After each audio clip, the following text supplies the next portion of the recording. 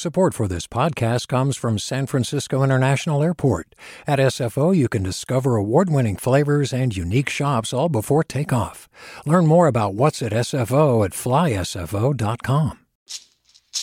Hey, it's Glenn Washington from Snap Judgment. And if you love what you're hearing, and I know you love what you're hearing, please consider becoming a KQED member. Get special access to cool events, behind-the-scenes footage, and so much more. Plus, you'll sleep better at night knowing you did your part for the community you depend upon. It's in you. Please be in it. Visit donate.kqed.org/podcasts to sign up now. That's podcast with an S. Thanks. From KQED. Good morning. This is the California Report. I'm Saul Gonzalez in Los Angeles. A wind-driven fire in the backcountry near Santa Barbara has prompted evacuations and forced a shutdown of parts of the 101 freeway. The Alisal fire broke out on Monday in the Los Padres National Forest and as of late yesterday had grown to more than 3,500 acres. The blaze is threatening about 100 structures, including several homes and ranches. Firefighters say they're concerned by the sheer amount of vegetation the fire can feed on. It's believed the last time the area immediately around the fire burned was in 1955. Pacific Gas and Electric says it's shut off power to about 25,000 of its customers in Central and Northern California, and Southern California Edison says it may do the same for more than 10,000 of its ratepayers. Utilities do this because they fear their equipment might spark wildfires, especially in dry and windy weather. Here's Gabriela Ornelas, a spokesperson with SoCal Edison. So we understand that public safety power shutoffs are a hardship for our customers and they interfere with customers' daily lives. But this is a measure of last resort that we use when conditions present themselves. Looking ahead, PG&E says it expects to start restoring power this afternoon, but Edison says it may turn off power to customers in parts of Kern, Ventura, and northern Los Angeles counties. SoCal Edison's equipment has been a source of ignition for past blazes like 2018's Woolsey fire. PG&E began intentionally shutting off power in the fall of 2019 after an investigation determined the Camp Fire that wiped out most of the town of Paradise was sparked by PG&E's equipment. And now to an exclusive story from KQED and our California newsroom. This one takes us thousands of miles away to Wall Street. My former California Report colleague, Lily Jamali, has uncovered what we're calling the Great Hedge Fund Sell-Off, a group of hedge funds selling billions of dollars of Pacific Gas and Electric stock. Lily joins me now with more on the impact this is having on 70,000 survivors of fires caused by PG&E. Hey, Lily. Hey, Saul. So let's set the table here. What is a hedge fund? And then beyond that, I understand you've been combing through hundreds of security filings as part of this investigation. What have you found? Yeah, Saul, it's a great question. And we looked at about 20 hedge funds. These are major investors that have a lot of money, and they are looking for ways to grow that pool of money. And we found that in the year since PG&E left bankruptcy, the funds we examined had dumped 250 million shares of PG&E worth at least $2 billion. And this is relevant to fire survivors because they own about a quarter of PG&E stock. So as hedge funds bail, it puts downward pressure on the stock price. What did they say about the sell-off? They're really disappointed. Our findings confirm in a lot of ways what many of them suspected. I shared our findings with Butte fire survivor Terry McBride. She is still living in a trailer with her daughter on their property 6 years after a fire sparked by PG&E destroyed their home. Here's what she said about the hedge funds. We lost every single thing. And these folks want to make sure pockets are padded. How in the hell do they look in the mirror? Put that in there. How do they look in the mirror? What part of humanity do they belong to? So now as part of your investigation, you also write that many of these hedge funds got some of this stock without paying a single red cent for it. How did that happen? Yeah, there's been very little reporting about this. When PG&E left bankruptcy, they needed money. They were going to sell more shares, and many of the hedge funds that we tracked were among those that offered, in exchange for a fee, to buy PG&E shares if no one else wanted to. That didn't end up being necessary, but the hedge funds still collected that massive fee. And as it left Chapter 11, PG&E ends up giving them $1.5 billion worth of shares in a special arrangement, which a bunch of insiders and academics that we talked to confirm is the largest fee of its kind ever in the history of corporate bankruptcies. And there are questions now about whether PG&E overpaid for that insurance policy of sorts. Okay, so out of all of those machinations, fire survivors are left holding the bag. Let's turn to the millions of ratepayers out there. What about them? And what does this all mean for the safety of our electrical grid in California? And does it create the possibility even of more wildfires in the future? Well, mostly it impacts us here in PG&E territory. There are 16 million of us in Northern and Central California. And for us ratepayers, PG&E, it's important to know, is now deeply in debt because of this bankruptcy. Very odd, because most of the time when companies go into bankruptcy, they come out with a much cleaner bill of health than they started with. The opposite happened here. So essentially, this hedge fund issue translates into PG&E having less money on hand to improve the electrical grid system so it doesn't cause future fires. Is that right? That's exactly right. You know, as I said, PG&E generally, when a company goes into bankruptcy, it comes out with less debt, not more. In this case, when we look at where PG&E's debt load started before it went into bankruptcy and where it is today, it has doubled.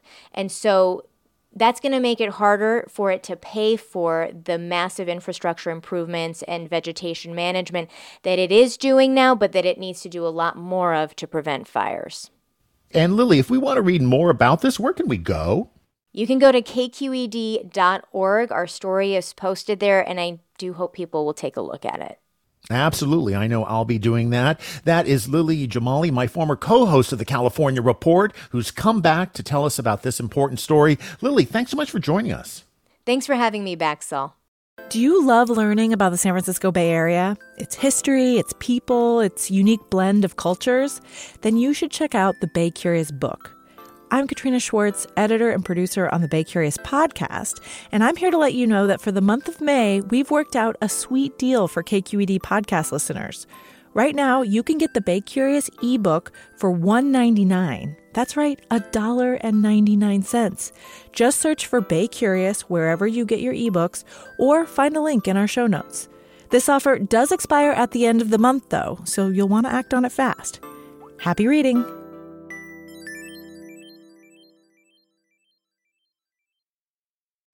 Hey, it's Avery Trufelman, host of Articles of Interest, and I've got to say, I've been a fan of KQED ever since I was a little kid, and I would come out to San Francisco to visit my grandma. It was just what we'd always turn on every time we got in the car, every time we were making dinner and turning on the radio. It was always KQED.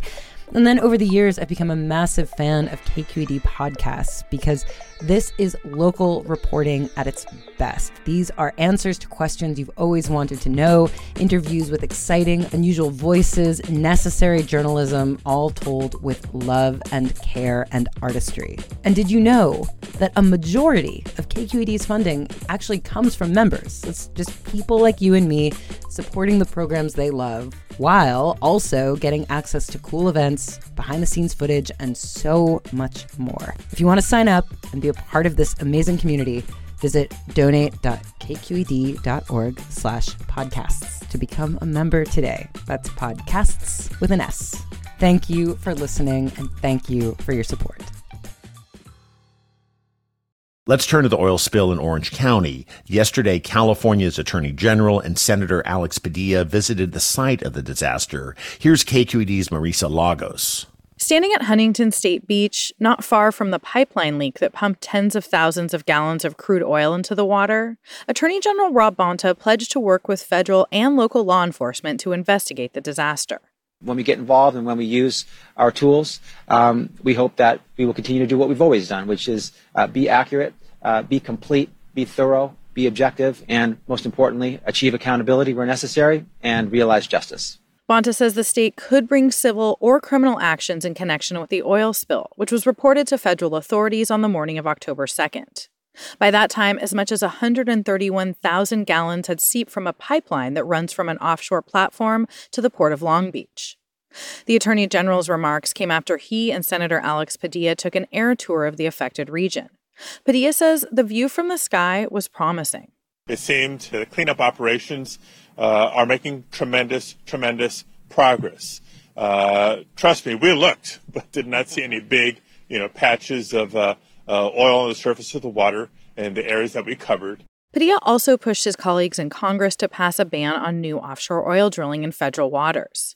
The state of California already bars new leases in the water it controls. Many of us, myself included, have been calling for a ban on offshore oil drilling in federal waters for a long time now. This is just the most recent reminder of why it's necessary and why it's urgent. And we have a prime opportunity to accomplish exactly that through this budget reconciliation bill in the next couple of weeks. Also Monday, Assembly Speaker Anthony Rendon announced the creation of a state legislative committee charged with investigating the cause of the spill, its impacts, and recommending any changes to state law that could help prevent leaks in the future. For the California Report, I'm Marisa Lagos. And work continues to save wildlife that's been affected by the oil spill in Orange County. So far, crews have been able to rescue 28 birds that were alive, but also recovered 45 that were dead. Michael Zaccardi is director of the Oiled Wildlife Care Network out of UC Davis, which is leading the recovery and rehabilitation efforts. He tells the California Report once the animals are rescued, they still have a lengthy recovery process. Once animals are completely normal, body condition is normal, medical evaluation, they're interacting with other animals in the pools the way they would normally do, then we can return them back to the clean environment. That whole process, typically for a healthy animal other than having oil on it, can take up to 2 weeks. Although most of the birds that have been recovered have been found in Orange County, a handful have also been rescued in San Diego and Los Angeles counties. Zaccardi says the scope of the damage to wildlife seems to have been limited thus far, but the full impact on wildlife may not be known for months or years. Let's turn to healthcare and labor. Thousands of Kaiser Permanente's registered nurses and other healthcare workers in Southern California could stage a walkout. Nearly all members represented by the United Nurses Association of California Union of Healthcare Professionals have voted to authorize a strike. Marisol Reyes is one of them. He's a registered nurse in the emergency department of Kaiser Permanente in Fontana who nearly died of COVID and then returned to care for other COVID patients. Less than 2 months from being diagnosed, I came back to work to show my commitment to my profession and to my organization. And I think it's about time that Kaiser should do the same. Should do the same to its employees, to do the same to its members. The Kaiser workers say they're facing severe staffing shortages that put both employees and patients at risk. And they say Kaiser is proposing a new 2-tiered pay system that would make matters worse. Kaiser disagrees, saying its new wage scale is at a competitive market rate. Both sides will be back at the bargaining table this week.